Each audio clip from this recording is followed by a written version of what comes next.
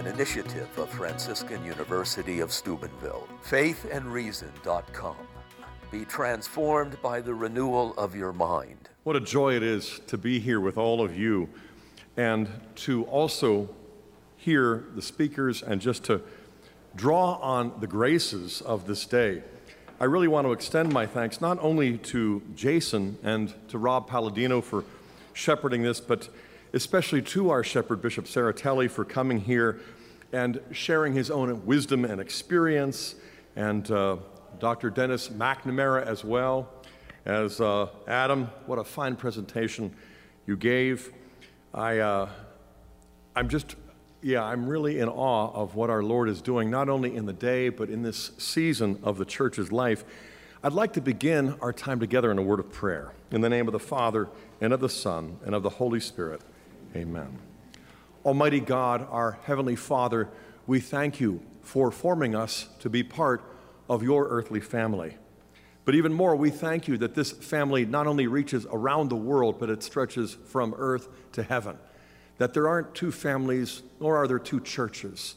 There is one, because there is one liturgy, one covenant that unites us to the angels and saints. It unites us to your own inner life, to the divine love of the eternal Trinity. Abba, Father, in the name of Jesus, we ask you now for the gift of the Holy Spirit to illuminate our minds with the light of truth, but also to enkindle our hearts with the fire of your divine and passionate love, to empower us to not only learn, but to live out all that we learn and to share it in justice and with mercy. Help us then and hear us as we pray the family prayer that Jesus taught us. Our Father, who art in heaven, hallowed be thy name. Thy kingdom come, thy will be done, on earth as it is in heaven. Give us this day our daily bread, and forgive us our trespasses, as we forgive those who trespass against us. And lead us not into temptation, but deliver us from evil. Amen. Hail Mary, full of grace, the Lord is with thee. Blessed art thou among women, and blessed is the fruit of thy womb, Jesus. Holy Mary, Mother of God, pray for us sinners, now and at the hour of our death. Amen. St. Francis of Assisi, St. Teresa of Avila, in the name of the Father, and of the Son, and of the Holy Spirit. Amen. My presentation this afternoon is entitled Paschal Sacrifice, a Heavenly Banquet for Earthly Beggars. And so I want to strike a balance between the celestial and the terrestrial, between the divine mystery and our own human experience, which sometimes lags behind all of that which is sacred in our midst. As many of you might know, Ukrainian Christians love to tell the story of how their ancestors discovered the Eucharistic liturgy. It was the year 988 that Prince Vladimir in Kiev was seeking to unite his kingdom, and he sent emissaries out to various centers, to various cities, including one group that went to Byzantium, Constantinople. And they entered Hagia Sophia, and they experienced the liturgy of the Holy Eucharist in that wondrous context. And of course, they came back and reported to the prince, "We did not know whether we were in heaven or on earth. Never have we seen such beauty. We cannot describe it, but this much we can say, there God dwells among mankind." And of course, we have the baptism and the conversion and the subsequent enculturation of the gospel there in the Ukraine and throughout Russia. Well, that was over 1,000 years ago. Just about 25 years ago, I had an experience myself. I was still a Protestant because it was this year I'm celebrating my anniversary, my quarter of a century, 25 years in the church, but it was a couple of months before Easter when I was finally driven crazy enough by curiosity to attend for the first time a Mass. I'd never been to one before, I'd never wanted to go, but I was studying the early fathers and reading Hippolytus, the Didascalia, the Apostolic Constitutions, and these doctoral seminars, wondering what, if any, residue remains of the ancient liturgy in your Mass. And so I wasn't sure exactly when or where to go until I heard that I actually read in the campus bulletin about this noonday mass in a basement chapel on a weekday, which sounded so safe that I just snuck away and went down there. And I sat in the back and I just witnessed, like a journalist or an observer, the Eucharistic liturgy unfold. And I won't go into the details, I've done that before in books and so on, but what struck me right off the bat was what an amazing match, what a correspondence between what I'd just been reading from the 2nd century in St. Justin Martyr to what we had in the entrance antiphon and the opening rite and the penitential rite, and then the reading of the scriptures, first from the Old and then the New, and then the prayer of the faithful. It was like a checklist from the 1st and 2nd centuries. But what really struck me was the shift from the synaxis as I knew it, the liturgy of the Word as you probably knew it, to the liturgy of the Eucharist. As all the action shifted away from the ambo to the altar, I listened for the first time to the Eucharistic preface and the anaphora and all of that. And as I caught the Paschal overtones of the ancient Jewish liturgy as well as the apostolic tradition, I then was struck immediately by the words of consecration which I'd heard for the very first time. When that priest pronounced the words of consecration, it was like my heart was suddenly transfixed. This is my body which will be given up for you. And that's when I knew, by a grace that I didn't see coming and I didn't deserve, it was no longer bread. Whatever term I might have used, I knew that I knew that I knew it was Christ's body, blood, soul, and divinity. By the time he was done consecrating the chalice, I found myself in that back pew literally drooling for holy thirst of this precious blood as well as his body. And as the people all around me suddenly stood up and began chanting as if on cue, "Lamb of God who takes away the sin of the world, have mercy on us," they said it a second time and then a third time and dropped to their knees. And that priest lifted up the host and said a fourth time, "Behold the Lamb of God." And that's when the light came on for me, because it was not just the real presence of Christ. It was the truth and the reality of a book in the Bible that I'd been studying for years, the Apocalypse. When I heard the Lamb of God 4 times in less than a couple of minutes, I watched as the people went forward to receive, but I was turning into the back of my Bible to look and find the many places where Jesus is called the Lamb of God there, using the technical term from the liturgy that no other New Testament book employs to describe Jesus. Jesus is called the Lamb of God 28 times in 22 chapters in the Apocalypse, and nobody had ever been able to explain to me why is that the primary title. So I'm looking down and seeing the Lamb of God, Lamb of God, Lamb of God, but I'm also looking down and seeing the Holy, Holy, Holy in Revelation 4, verse 8. And as the people are coming back from receiving communion, I'm looking down and I'm also seeing the Alleluia, which was the liturgical acclamation from the temple worship. I'm also seeing that Jesus is wearing a white liturgical vestment. There are candles, there's an altar, and I begin to notice all sorts of things on the pages that I had never noticed before. I never been to Mass. By the time it was quiet, and then after the words of benediction, and they were dismissed, I was left alone, sitting in the back pew, somewhat stunned, trying to figure out where I'd been. Did I go downstairs for a basement chapel and a weekday Mass, or was I whisked up to the heavenly Jerusalem for the liturgy of the angels and saints? And somehow, clearly, both were true. I had gone to Mass, and yet I'd gone to heaven. And I stuck around for nearly an hour, not knowing what to do, except to pray and to give thanks. I spent the rest of that afternoon in the library, taking out sources. After dinner, we got our kids down, and I spent the rest of the evening looking through the book of Revelation, which I had not only read many times, but I had translated in its entirety as my senior Greek seminar project back in college. I had figured out way back then that this book is not it's not concerned with the Antichrist or the rapture or the second coming, words and phrases that aren't even found a single time in the entire book, but I didn't know positively what it was about until that night when I began rereading it from beginning to end, from stem to stern. It just struck me that the one thing you find on every page of the Apocalypse is the liturgy. In the first 2 or 3 verses, you have the first of 7 liturgical benedictions. And then you discover all the visions are given in verse 10 when he was in the Spirit on the Lord's Day, which was the liturgical day of worship in the new, what the Sabbath was in the old. And as you continue reading, you find, as I describe in my book, The Lamb's Supper, that there is an altar in heaven. There are candles, incense, chalices, canticles, acclamations, the Sanctus, the Gloria, the Alleluia. There are trumpets. This is why I discovered later that in the Eastern tradition among the fathers, the book of Revelation was characterized as, quote, an icon of the liturgy. And as I was reading it that evening, I didn't finish until it was nearly 3 a.m. And by the time I was halfway through, I began to notice a very enlightening pattern, a twofold structure to the book of Revelation that I knew from years of research corresponded to the twofold structure of the Mass that I had witnessed for the first time.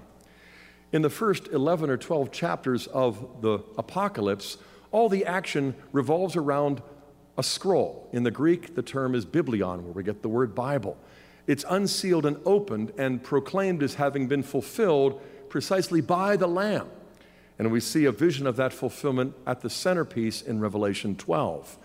But that's where all the action shifts, away from the liturgy of the Word in heaven to an altar where Jesus now stands wearing that ketone, that liturgical vestment, and John describes how there are 7 chalices that contain wine, but when they're poured out, they've become blood. At the end of which, the angel invites all of the faithful in Revelation 19, verse 9, to come to what? The wedding supper of the Lamb, the wedding banquet of the Lamb. And that marriage supper was where I had been earlier that day. And so the next day I was back. In fact, for the next 2 weeks, I was sneaking down those steps and participating in the heavenly liturgy down in a basement chapel, experiencing heaven on earth. And after doing that for several weeks and a couple of months, I was a goner. I was received into the church Easter Vigil, as I said, a quarter of a century ago. But I want to recount another experience because something happened to me about 15 years ago here in Steubenville. I have 6 kids, 5 sons, 1 daughter. Or as I say, 1 rose and 5 thorns. And it was when my daughter was barely 5 years old. She had heard me give a talk on campus going through the book of Revelation, describing the chalices, the candles, the vestments, the book, and all of these liturgical songs and prayers and acclamations, climaxing with this declaration that somehow, when we are in the Mass, heaven comes to earth, that we don't have to die to go to heaven. All we've got to do as Catholics is go to Mass, and heaven is where we are. And that's where I ended the talk. A few days later, I had forgotten about it, but apparently she hadn't, because she came to me at the ripe, old, and mature age of, I think, 5.5 or so, and she said, "Daddy, I don't think I want to go to heaven." I'm like, what? What are the alternatives? You know? And she said, "I don't know," and I didn't want to scare her, so I just asked her, "Why not?" And she said, "Because if what you say is true, then I'm going to be really bored. Because, you know, if heaven is just like the Mass and it lasts forever, it's already too long."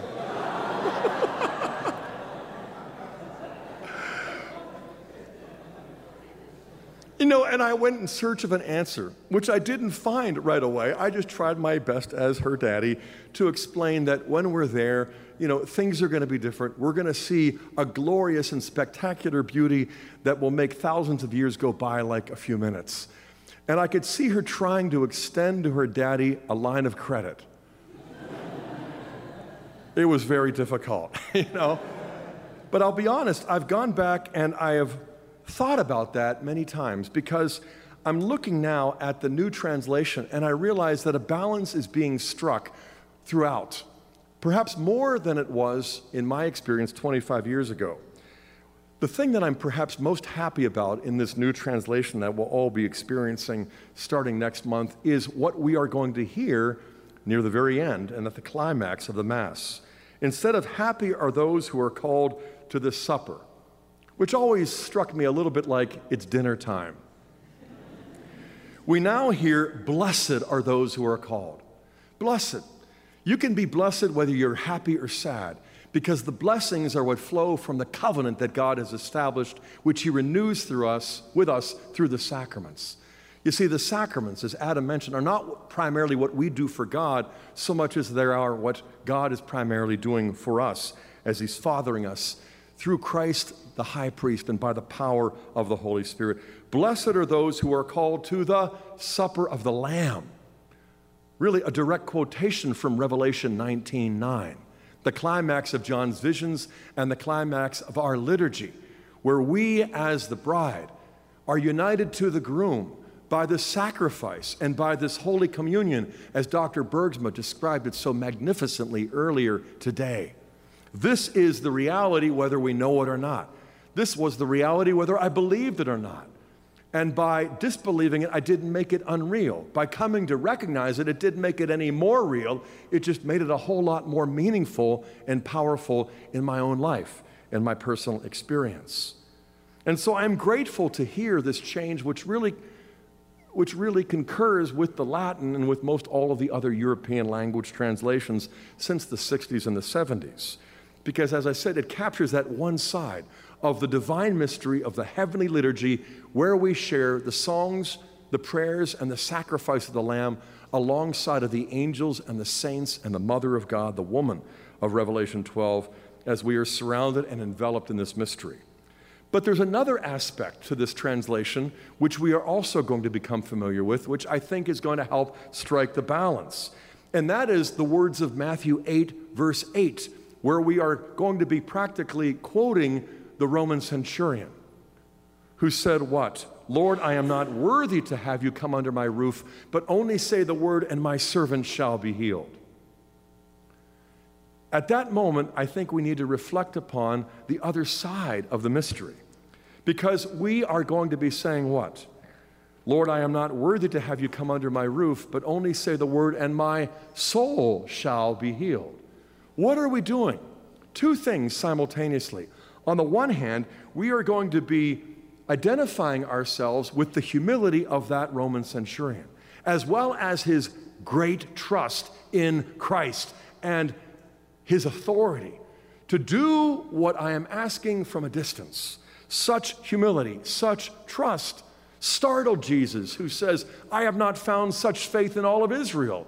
And here was one of the Roman occupation soldiers, a leader, who knew that he was not only an outsider, but an unwelcomed one. And yet he could also see that Christ, like him, was under authority, his father's, but he was also someone who exercised that authority.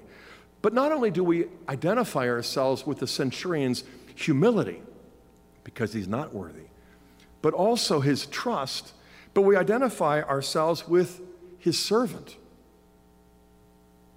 Because we basically say, what? Our soul shall be healed, which implies that our soul is sick, like that centurion's servant was. So while we exercise that trust and the humility of the centurion, we also recognize our own condition and need. And I think this is what helps us to understand how it can be a heavenly banquet, and yet how we as earthly beggars come with such great need. Lord, I am not worthy, but I sure am needy. And it's on the basis of our own need and our humble recognition of that, that God the Father longs to feed us with his Son through the power of the Spirit much more than all of us long to be fed put together. And this is the plain and simple gospel truth for us as Catholics.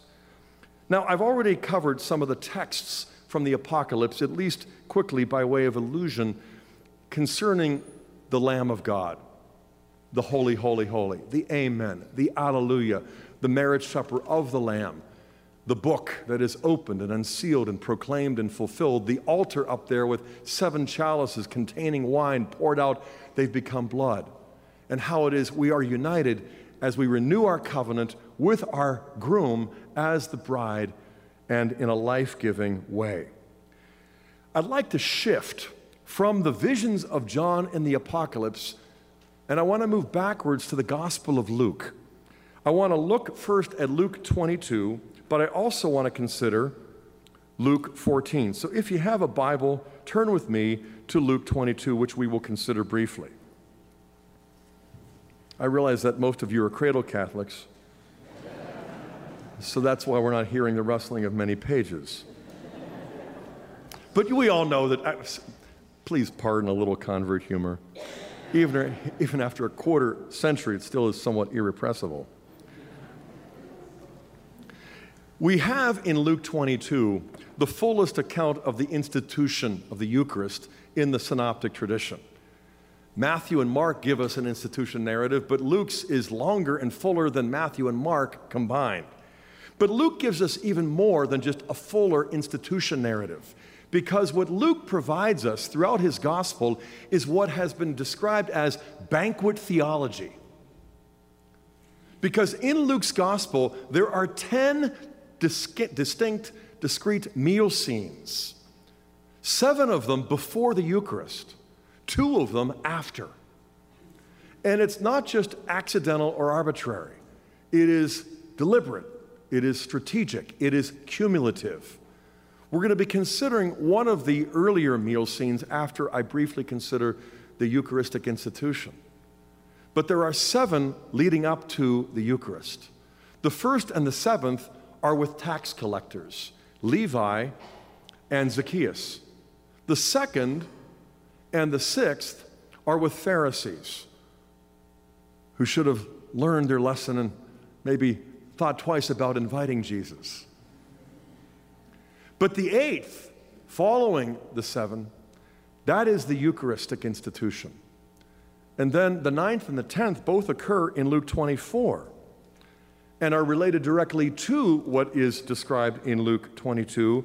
The first of those last 2, number 9, is, of course, what takes place in the village of Emmaus, when Clopas and his companion have been walking with this apparent stranger for hours on the road that leads from Jerusalem to Emmaus. And what was he doing? He was opening up the scriptures, beginning with Moses and all of the prophets, explaining to them the things concerning himself and why it was necessary for the Christ to suffer these things before entering into his glory. And later, when they look back on those hours, how did they characterize their experience? Did not our hearts burn within us as he opened up the scriptures? But while their hearts were burning, their eyes were still shut. So what had to happen? Well, in this 9th meal scene, we read in verse 30, when he was at the table with them, he did something. He actually does 4 things. There are 4 verbs. He took the bread, blessed it, broke it, and gave it to them. The exact same 4 verbs in the same sequence that you find in Luke 22, where the Eucharist was instituted, except Clopas and his companion weren't numbered among the 12. And so it wasn't just a case of reminiscence. It was a case of divine revelation. Because when he took the bread, blessed and broke it, and gave it to them, their eyes were suddenly opened, and they recognized him. And just as suddenly, he vanished out of their sight. Why did he do that? Was he playing, now you see me? Once their faith had reached the point where it grasped the mystery of his real presence in the breaking of the Eucharistic bread, his physical body, his visible presence were no longer needed. If anything, it might have posed an obstacle or an impediment to faith maturing. But it was after he took, blessed, broke, and gave it to them that their eyes were opened, and then he vanished, and they finally acknowledged how their hearts had been burning within them, and yet they only recognized him how in the breaking of the bread. They got up that hour, walked all the way back, and recounted to the 11 what had happened.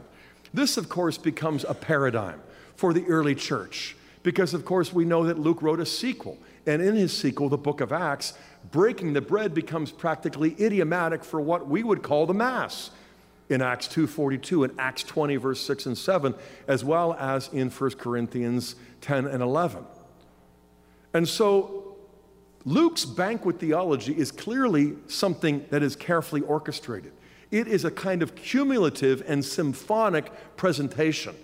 The 7 that prepare for number 8, and then this 9th, and then, of course, the next one, because he appears once again on the Lord's Day to his apostles in the context of a meal, setting a pattern, and at the same time establishing belief that on the Lord's Day, when we gather to break the bread, it's more than a meal, it's the Passover of the new covenant, and if it's the true Passover, it's a sacrifice first and then a meal second. So there in Luke 22, where we really have the hinge on which all of these meals turn, away from the ordinary meals and banquets to the sacrament, and then to the real presence of the Eucharistic Lord. We have something of decisive significance, especially for us as Catholics. And I just want to relate something that's been happening in the last 3 or 4 months. I've had a friendship rekindled that goes back to the 70s, a classmate named Chris. We went to high school and graduated in 75. He was the valedictorian. He was also, a regular Mass-going Catholic. And so in the cafeteria, I don't remember this, but he basically swears that this happened frequently.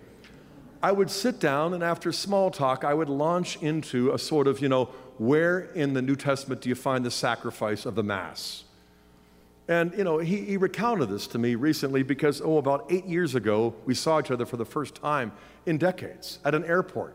And he's like, Scott, you'll be happy to know that I'm an evangelical Bible Christian.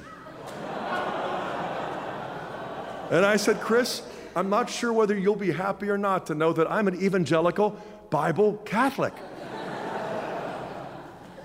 He was beyond startled, so we had to sit down. In about 10 minutes, I had to kind of spill the beans. I had to get out as much as I could, and then, of course, we just exchanged business cards and started calling each other irregularly at that point. Well, to make a long story short, I basically shared with him what the Father shared with me, along with this other theologian who I began to study carefully. His name is Ratzinger. Perhaps you've heard of him. About 27 years ago, I began devouring this man's work, and it really struck me as being so similar to what I had been reading in the Fathers. Ratzinger makes a point that for me proved to be decisive, that this idea, where do you find in the New Testament the sacrifice of the Mass? Non-Catholics would not point to the Mass as the sacrifice, but to what? Calvary. Calvary's the sacrifice. And would we disagree? Of course not. Calvary is not only a sacrifice, but the supreme sacrifice of all times. But Ratzinger was the one who stated the obvious that I had never seen before when he pointed out that nobody standing at Calvary on that day, Good Friday, would have gone home and described their experience in terms of a sacrifice. Why not? Because it took place outside the walls. It took place far from the temple, where there were no altars, there were no priests dressed in vestments, there was no sacrifice. What they would have gone home and recounted would have been nothing more than a Roman execution, plain and simple, in great brutality, too. So the question became for me, and then for Chris, how does a Roman execution suddenly get transformed into a sacrifice that all Christians agree on, and the supreme sacrifice that retires all the animal offerings to boot? And I pressed Chris the same way Ratzinger had pressed me, because it's not something that is easily answered, especially when we remember that most all of the early believers were Jewish Christians who simply lacked the categories to translate a Roman execution into the supreme sacrifice. And I pointed out to him again what Ratzinger had shown me, namely that it had happened very early through the work of the Holy Spirit and the teaching of the apostles, as we find, for instance, perhaps earliest of all, in Paul's letter to the Corinthians. In 1 Corinthians 5, verse 7, what does Paul announce? Christ, our Passover lamb, has been sacrificed for us. Therefore, let us keep the feast. And in the subsequent chapters, 6 through 11, he goes on to describe that feast in terms that we recognize as the Holy Eucharist, especially by the time he gets to chapter 11. Christ, our Passover lamb, has been sacrificed is what really opened my eyes to see that the only way the early church could interpret an execution as a sacrifice on Good Friday was by rewinding the tape, by taking a giant step and looking at what happened on Friday in the light of what Jesus did on Thursday. What was he doing in the upper room with his disciples on Holy Thursday? He was celebrating the Passover of the Old Covenant one last time, but that's not all he was doing. He was fulfilling it as the Lamb. But he wasn't just fulfilling it as the Lamb of God set to retire the Passover. He was transforming the old into the new. The Passover of ancient Israel became the Eucharist of the new covenant. And so the disciples, in the midst of this familiar liturgy, which they had experienced since childhood, suddenly hear something strange, sort of out of the rubrics. What did he say? This is my body, which will be given for you. Is that written down anywhere? No, he just added it. This is my body, which will be given up for you. What kind of rhetorical insertion is that? And near the end of the meal, they heard something else, and that is, this is the cup of my blood, the blood of the new covenant. Could be translated New Testament, kaine diatheke, and the Greek can go either way. The blood of the new covenant, the New Testament, poured out for many for the remission of sins. Do this in remembrance of me. And again, they must have been scratching their heads wondering, what is he talking about? What is he doing? What is this new rhetoric, this additional ritual? And I suspect they were wondering even as they left that night and walked with him to the Garden of Gethsemane. I don't think they realized what he was really saying or doing even the next day. Only with the illuminating grace of the Holy Spirit did they realize later on he wasn't just adding a little bit of rhetoric or ritual. He said what he meant what he said. This is my body which will be given up for you. That's how he was fulfilling the Passover of the old as the true lamb. That's how he was transforming it into the Passover of the new by instituting the Eucharist. And so when he says, this is the cup of my blood, the blood of the new covenant, the New Testament, that chalice contained wine no longer. It contained Christ himself. And so with the help of the Holy Spirit, these early believers realized that the Eucharist is what transformed Good Friday from being a mere execution to becoming the culmination and climax of what? The new Passover. And I can tell you this much. If the first Mass wasn't a sacrifice, then Calvary is only an execution.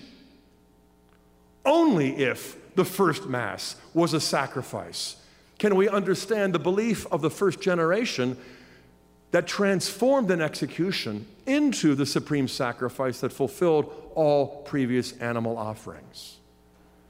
The Eucharist is what transforms Calvary into the sacrifice. It's inseparably one and the same self-offering. And just as Holy Thursday transformed Good Friday from being a brutal execution to a divine sacrifice, I want to propose that Easter Sunday is precisely what transformed that sacrifice into a sacrament. Something that the apostles, with the power of the Holy Spirit, could do in remembrance of him. Because that's who is really present in the Mass. It isn't the battered body of Jesus' corpse hanging on the cross, gasping for air and then finally dying. It's one and the same sacrifice, and it's the same body, only it is the resurrected body of Christ. It is the ascended body. It is the glorified, deified, sacred humanity of Christ that is present in our tabernacles, on our altars, on our tongues, whenever we receive this heavenly Passover, this Paschal sacrifice. Precisely because it's a Passover, we don't have to figure out, well, is it a sacrifice or is it a meal? Because what was the Passover in the old as well as the new? It was a meal, but only a meal second. It was a sacrifice first and foremost, which was ordered to the sacrificial communion of the Passover meal. And so Luke 22, in giving us the institution of the Holy Eucharist, is what illuminates the mystery of the cross, showing us that Jesus wasn't simply the victim of Roman injustice and violence. He was the victim of divine love. He didn't lose his life on Friday, if in fact he gave it to them and us on Thursday. And he did. Or as St. Thomas Aquinas would say, it isn't how much he suffered on the cross that saves us, rather it's how much he loved. Because suffering in itself doesn't save, it doesn't satisfy divine justice. But love by itself is not enough either. To paraphrase again Pope Benedict, suffering without love is unendurable. But love without suffering is mere words or feelings. How do you express love? How do you prove true love? How do you perfect and purify love? Through suffering. And what does love do to suffering? It transforms it into a sacrifice. The offering of Christ, the self-sacrificial offering in the Holy Eucharist that Luke describes in chapter 22 is precisely what transforms the brutality and the violence of Jesus' own personal suffering on Good Friday into the holiest sacrifice of all. But not one that he offers so that we don't have to, but precisely one that he offers so we can. By receiving the Holy Eucharist in love, we can offer up our meager sufferings and unite them to Christ's redemptive sacrifice.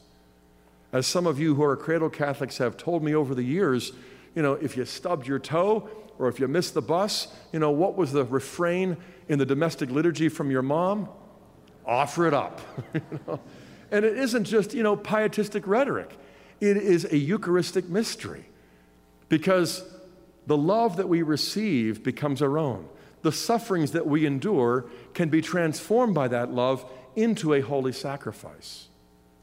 And in the process, we now have a capacity not to win arguments with non-Catholics, but to win brothers and sisters in Christ, to show them that not only is the Eucharist necessarily a sacrifice, or else Calvary is just an execution. But I also want to throw this in at no extra charge. The next time somebody says, where in the New Testament do you find the sacrifice of the Mass? Ask them what they mean by the New Testament. And of course, they'll point to the book, the 27 documents that are forming the New Testament from Matthew to Revelation. But then ask them, if we're really going to follow the New Testament, where does the New Testament ever call itself the New Testament? And the short answer is it doesn't. Nowhere does it. But the New Testament does, in fact, employ that phrase, the New Testament, or New Covenant, and where? Well, as I mentioned, in Luke 22, verses 18 through 20, as well as in 1 Corinthians 11, chapter 20, verse 20 and following. And what do you find there? This is the chalice, this is the cup of my blood, the blood of the New Covenant, the blood of the New Testament. And what does he say? Write this in remembrance of me. No, he doesn't. Well, he says, read this and remember. No, he doesn't say that. Exegete this and preach that. No, he says, do this. Do what? The Eucharist. And what is the Eucharist? The New Testament, the New Covenant, at least according to the New Testament. According to the New Testament is a sacrament, long before it ever started to become a document, according to the document. And so, what did they do after the Paschal mystery? They went out proclaiming the word, baptizing new believers, and as we read in Acts 2:42, breaking the bread, celebrating the Eucharistic liturgy. Why? Because they were commanded to do this in remembrance, and this was the New Testament, the New Covenant, and wherever the church spread, and boy did it spread, they were doing this, though they weren't necessarily writing. In fact, over half of the 12 never contributed a single book to the collection we call the New Testament, not because they were unfaithful or disobedient, but because Christ had not commanded them to write the New Testament, but to do it. Christ never wrote a thing. He never commanded them to write anything. Don't get me wrong. I am more grateful for the New Testament document now as a Catholic than I was when it was all sola scriptura. But when you subordinate the New Testament document to the Eucharistic sacrament, you don't devalue the sacred scripture, you revalue and reinvigorate it, and you empower that book to illuminate the mystery that it was written to prepare people to celebrate. In fact, within about 10 or 20 years, the New Testament books were begun, but they weren't completed until the end of the first century. One of the earliest records that historians can find, when did people first begin calling these books the New Testament? It isn't until the end of the second century. In the second half of the second century are the earliest references to people calling this book the New Testament. Why did they begin calling this book the New Testament, or these books that they were gathering? Well, historians tell us because of the liturgical proximity of those books to the Eucharist. The Eucharist was the New Covenant, the New Testament, in the first half of the first century and from there on. But because these were the books that were written by the apostles to be read in preparation for the celebration of the Holy Eucharist, and since the Eucharist is the New Covenant, then it would be natural to call these books the New Covenant, because these were the ones that were brought out and read in preparation for the new Passover, the Eucharist, the New Covenant. Isn't it ironic that these people who embrace sola scriptura, like I once did, refer to the New Testament, though the New Testament never calls itself the New Testament, they're just simply echoing our living tradition. How ironic is that? But it's an opportunity for us, again, not to win arguments, but brothers and sisters. In my case, it's also an opportunity to win back a daughter, because I want to look now in the closing moments at something that you find in Luke 14. In Luke 14, as I mentioned, you find something that we read in the church's liturgy. In fact, it was read just a few weeks after my daughter came to me and told me she didn't want to go to heaven. And I was still kind of puzzling over how to respond to that sort of unexpected statement. You know, when she said, the Mass, it seems so long, and I'll be honest, Daddy, I'm bored. And I didn't have enough humility to admit that sometimes it seemed long to me. And sometimes I found myself bored and distracted. You know, I quoted St. Jose Maria one evening to her. I said, listen to this, the Mass seems long because our love is short. And she's like, that's nice, Daddy. You know, it certainly didn't scratch where she itched, though, you know. But I remember one Sunday at St. Pete's downtown hearing the reading from the Gospel of Luke, chapter 14, all about this meal number 6. One Sabbath when he went to dine at the house of a ruler who belonged to the Pharisees, they were watching him. Why? Because there was a man with dropsy, edema, you know. What are they going to do? It's the Sabbath. And so he goes ahead and heals. And they're kind of bugged by that. And so he replies, which of you having a son or an ox that's fallen into a well will not immediately pull him out on a Sabbath day? And they could not reply to him. And then he quickly follows it up with a parable. No, with a second parable. No, with a third parable. Right after this encounter at the Pharisee's house where he was hosting a banquet where Jesus was invited, Jesus follows up that tense encounter with what some scholars call a parabolic triple play. 3 parables back to back. And we all know them, but what I want you to notice is the context. Because they not only come right on the heels of this meal, number 6, but right before the meal, we had just heard Jesus talk about how people are going to come from east and west and north and south and sit at table in the kingdom of God. So, beginning in verse 7, he told them a parable to those who were invited. So he turns to all the invitees, and he said to them, when you're invited by anyone to a marriage feast, don't sit down in a place of honor, lest a more eminent man than you be invited by him. And he who invited you both will come and say to you, give place to this man, and then you'll begin to be shamed to take the lower place. When you're invited, go and sit at the lowest place. Then you might hear the master of ceremony say, friend, go up higher. And the point is not sit in a lower seat so everybody gets to see you promoted. The point is rather, everyone who exalts himself will be humbled, and he who humbles himself will be exalted. So at the conclusion of the first of the 3 parables, he's telling all of the invitees that when you go to a marriage feast, take the lowest seat, because only if you humble yourself will you be exalted. And they must have been scratching their heads. You know, why does this guy have a marriage feast, you know, on his brain? I mean, this is a Sabbath banquet. A marriage feast? What a strange thing to say.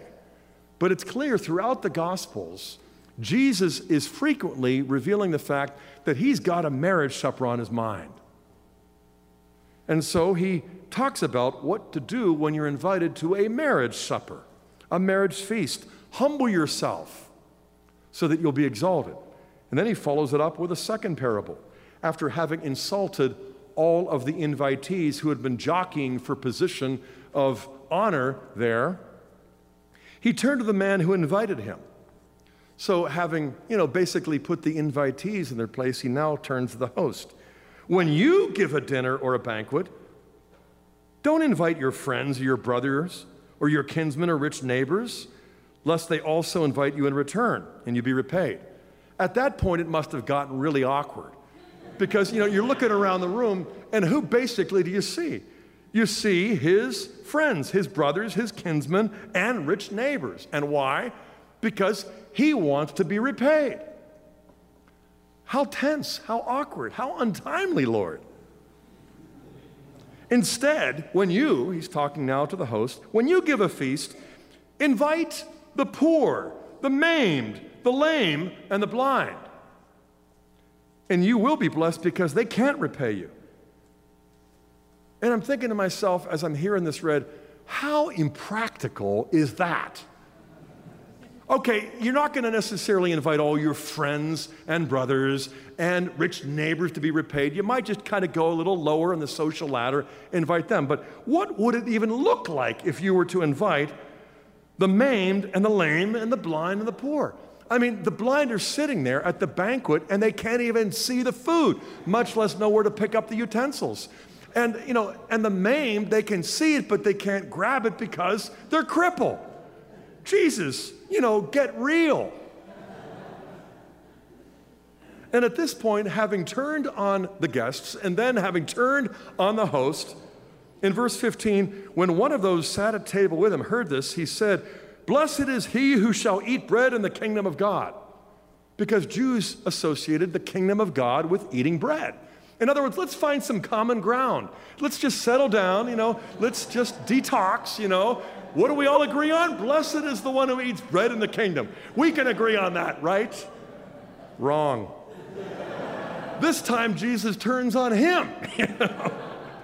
He said to him, "A man once gave a great banquet." And then, of course, he recounts what we read in Matthew 22, all about a marriage feast hosted by a king for his son. Sound familiar? And so all the invitations are sent and all the excuses come back. So at the end of this third parable in the triple play, what does the master end up deciding upon? Go to the highways and the byways and bring in the poor, maimed, blind, and lame. The exact same 4 words in the exact same sequence in parable 3 that you find in parable number 2. And so the servants go out and do just that, so that my house may be full. And I'll be honest, when I heard this gospel and I was looking down at it in the context of the Sunday Mass, I tuned out of the homily because I felt like our Lord was tuning into me and to my daughter. Because suddenly I could realize, okay, Luke has described all of these meals to kind of present a banquet theology to prepare for the Eucharist, and how it is that the resurrected Lord makes himself known after his death and resurrection, precisely in the context of meals on the Lord's Day in Luke 24. But after the banquet and the healing, the first of the 3 parables is where Jesus says, if you're invited to a marriage feast, and it occurred to me, that would be me. I'm here Sunday morning to celebrate the Eucharistic liturgy with the people of God. If I'm invited to a marriage feast, what should I do? Humble myself so I should be exalted. If I exalt myself, I'll be humbled. If I humble myself, I'll be exalted. Okay, but what form does that take? How do we go about humbling ourselves? Well, funny you would ask, Scott, because look at the second parable. Because I'm not like the Pharisee hosting all of my rich friends who will repay me. I'm like the man that Jesus was talking about. And so who have I invited? The poor, the maimed, the lame, and the blind. And what has he invited them to?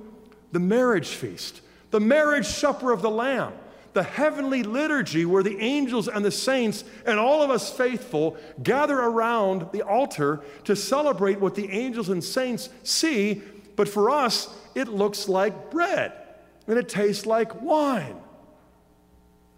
I remember what Cardinal Wright of my native town of Pittsburgh once said when he heard people saying, the Eucharist isn't a sacrifice, it's just a meal. He was over 300 pounds. He said, a meal, it's not even a snack.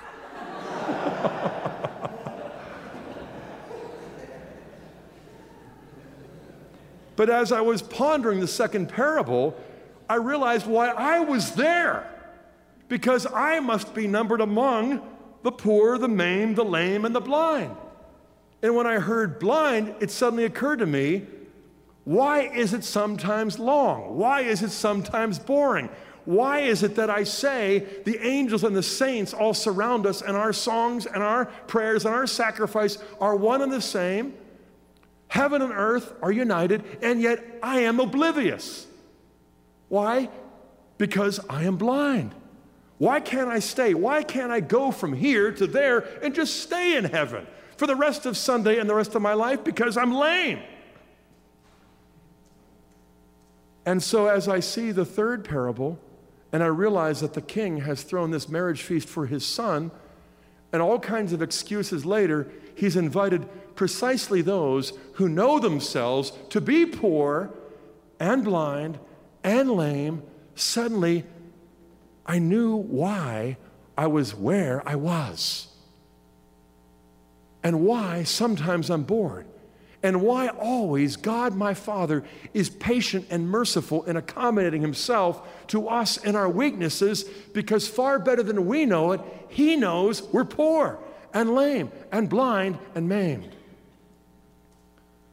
And what a glorious thing it is to recognize, on the one hand, through the eyes of faith, we are surrounded by the angels and the saints. We have been invited to the marriage feast of the Lamb. We don't have to die to go to heaven as Catholics. We just go to Mass, and heaven is where we are. And yet, unworthy servants are what we are. We're not worthy to have you come under my roof. But only say the word, and my servant, which is my soul, which is sick, will be healed. And so the next time you feel a little bit bored, the next time your mind wanders at Mass, realize that God isn't up there ready to zap you. God, as a father, is tending to your needs as a beloved yet blind daughter or son. Someone who knows our lameness better than we do, and someone who loves us and wants to forgive us more than we want him to. And this alone is what will get us home. This and this alone is what will make us saints. This and this alone is what will empower us to overcome temptation. And I want to conclude by referring to one of my favorite texts in 1 Corinthians, where Paul is talking all about the Eucharist in chapters 10 and 11. Because I want to conclude on a semi-practical note. And by the way, it helped a little with my 5.5-year-old. I went home, and at lunch I'm like, Hannah, let me explain that though we're in heaven, we still have earthly bodies, and we're physically blind to what we know is spiritually there. And she's like, that's nice. Now, God be praised, she's engaged to a convert, who's finishing a PhD at the Medieval Institute, who absolutely loves this liturgy like she does, and we have conversations about it all the time. You got to be patient with sons and daughters, just like God is with me. In 1 Corinthians chapter 10, Paul says something very profound and practical. Therefore, in verse 12, let anyone who thinks that he stands take heed lest he fall. We know that phrase because it's paraphrased. We say pride goeth before a fall. Let anyone who thinks that he stands take heed lest he fall. If you think you're rich, look again, you're poor. If you think you're strong, look again, you're lame. If you think you've got 20/20 vision, look at the Eucharist and tell me what appears to be there. We're all sharing this kind of physical blindness in our natures. But then Paul goes on to say in verse 13, no temptation has overtaken you that is not common to man. In other words, don't think you're terminally unique in the problems you face. A lot of other people have the same or worse. That's helpful, but that's not enough. So Paul goes on to say, God is faithful, and he will not let you be tempted beyond your strength, but with the temptation will also provide the way of escape so that you may be able to endure it. And that is helpful. That's consolation. So you're not going to face any trial. That's just a better translation of parasmos than temptation. You're not going to face any trial or temptation that is unique. Others have faced it.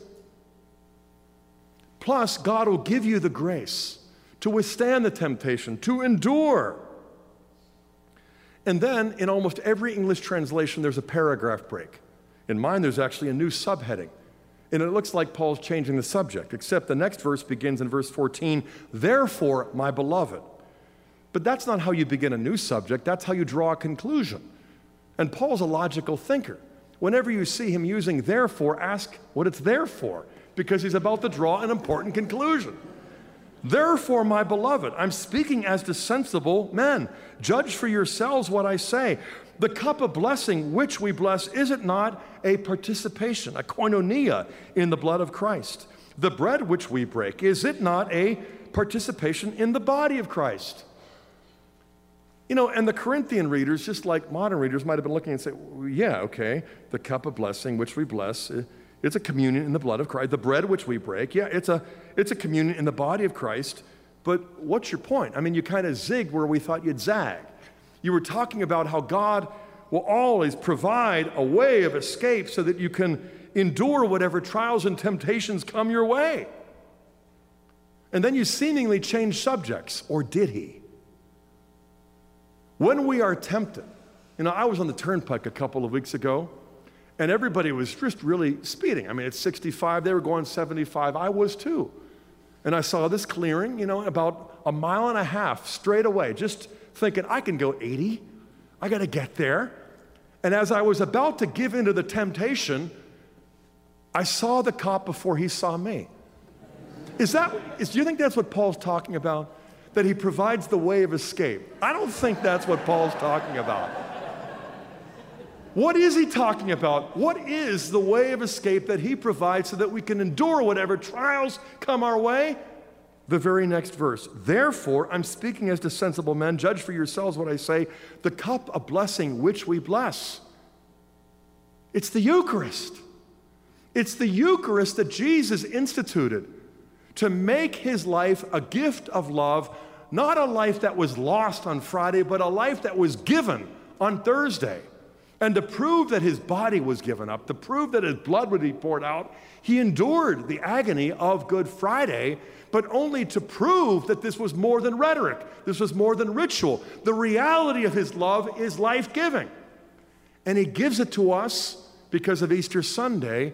We have the resurrected body of Christ so that in our own mortal bodies we can endure trials and face temptations and not give in to our own weakness, not give in to our own lust, our temper, our own willfulness and pride.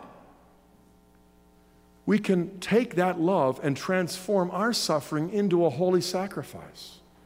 We can experience Holy Thursday and Good Friday and anticipate Easter Sunday. You know, I taught the last 6 years at St. Vincent's on Monday. I love teaching future priests all about the Bible. You know, and it was really fun to get to know the Benedictines there. Archabbot Douglas was the one who tapped me to kind of teach Scripture. His predecessor was named, can you believe this, Archabbot Egbert. I never met him, but I met all these Benedictines who loved him and who shared the memory because he was greatly beloved, but he was guilty of a lot of rhetorical infractions, malapropisms. I mean, he would often misspeak on grand public occasions and just innocently not notice. And I talked to one who was the unofficial archivist. He told me 30 or 40 occasions as the archabbot. I mean, that's like an archbishop over an archdiocese. This is an archabbey in Latrobe. But of all the stories I got to hear, one of them was my favorite because they're in the Basilica at St. Vincent's with a place that was just, it was packed, standing room only, with all of these dignitaries surrounding him, archbishops and cardinals and bishops. He said at the very end, without noticing a thing, "This ass is mended, let us go in peace." And overheard through the microphone was an archbishop who leaned over and said, "Truer words were never spoken." Brothers and sisters in Christ, we go to heaven every time we go to Mass, whether we know it or not. It's time for us to know it, but it's also time for us to discover, in the context of a heavenly liturgy, our own earthly weakness and the need for personal humility, to recognize why our mind wanders at Mass, why it seems long, and why we feel bored, because we're poor, we're blind, we're lame, we're maimed. But God, in His infinite richness, gives us not only the cure, but also the way of escape for us to endure whatever trials we face, so that no matter how stubborn or willful we are, and donkeys are often, as we often act like stubborn fools, God reaches down to us in our lowliness and raises us up to His own heavenly glory. In the name of the Father, and of the Son, and of the Holy Spirit. Almighty God, our Father in heaven, we are your sons and daughters on earth. Because you are our Father, we know that we're your family. But because you are in heaven, we know that we are pilgrims in exile. No matter what we might call home, we know that heaven is our only one true home. And while we long for it, we also thank you for gathering us together in every Eucharistic liturgy to come home under the appearance of bread and wine, to come home under the sacraments, through them. We ask you, dear Father, in the name of Jesus, for the Holy Spirit to increase our faith, our hope, and above all our charity, so that no matter what trials we face, we can trust you more than we trust ourselves and overcome them by the blood of Christ and through the bread of life. Help us and hear us as we pray the family prayer that Jesus taught us. Our Father, who art in heaven, hallowed be thy name. Thy kingdom come, thy will be done, on earth as it is in heaven. Give us this day our daily bread, and forgive us our trespasses, as we forgive those who trespass against us. And lead us not into temptation, but deliver us from evil. Amen. Hail Mary, full of grace, the Lord is with thee. Blessed art thou among women, and blessed is the fruit of thy womb, Jesus. Holy Mary, Mother of God, pray for us sinners, now and at the hour of our death. Amen. Saint Francis of Assisi, Saint Teresa of Avila, in the name of the Father, and of the Son, and of the Holy Spirit. Amen. Thank you very much. An initiative of Franciscan University of Steubenville. faithandreason.com.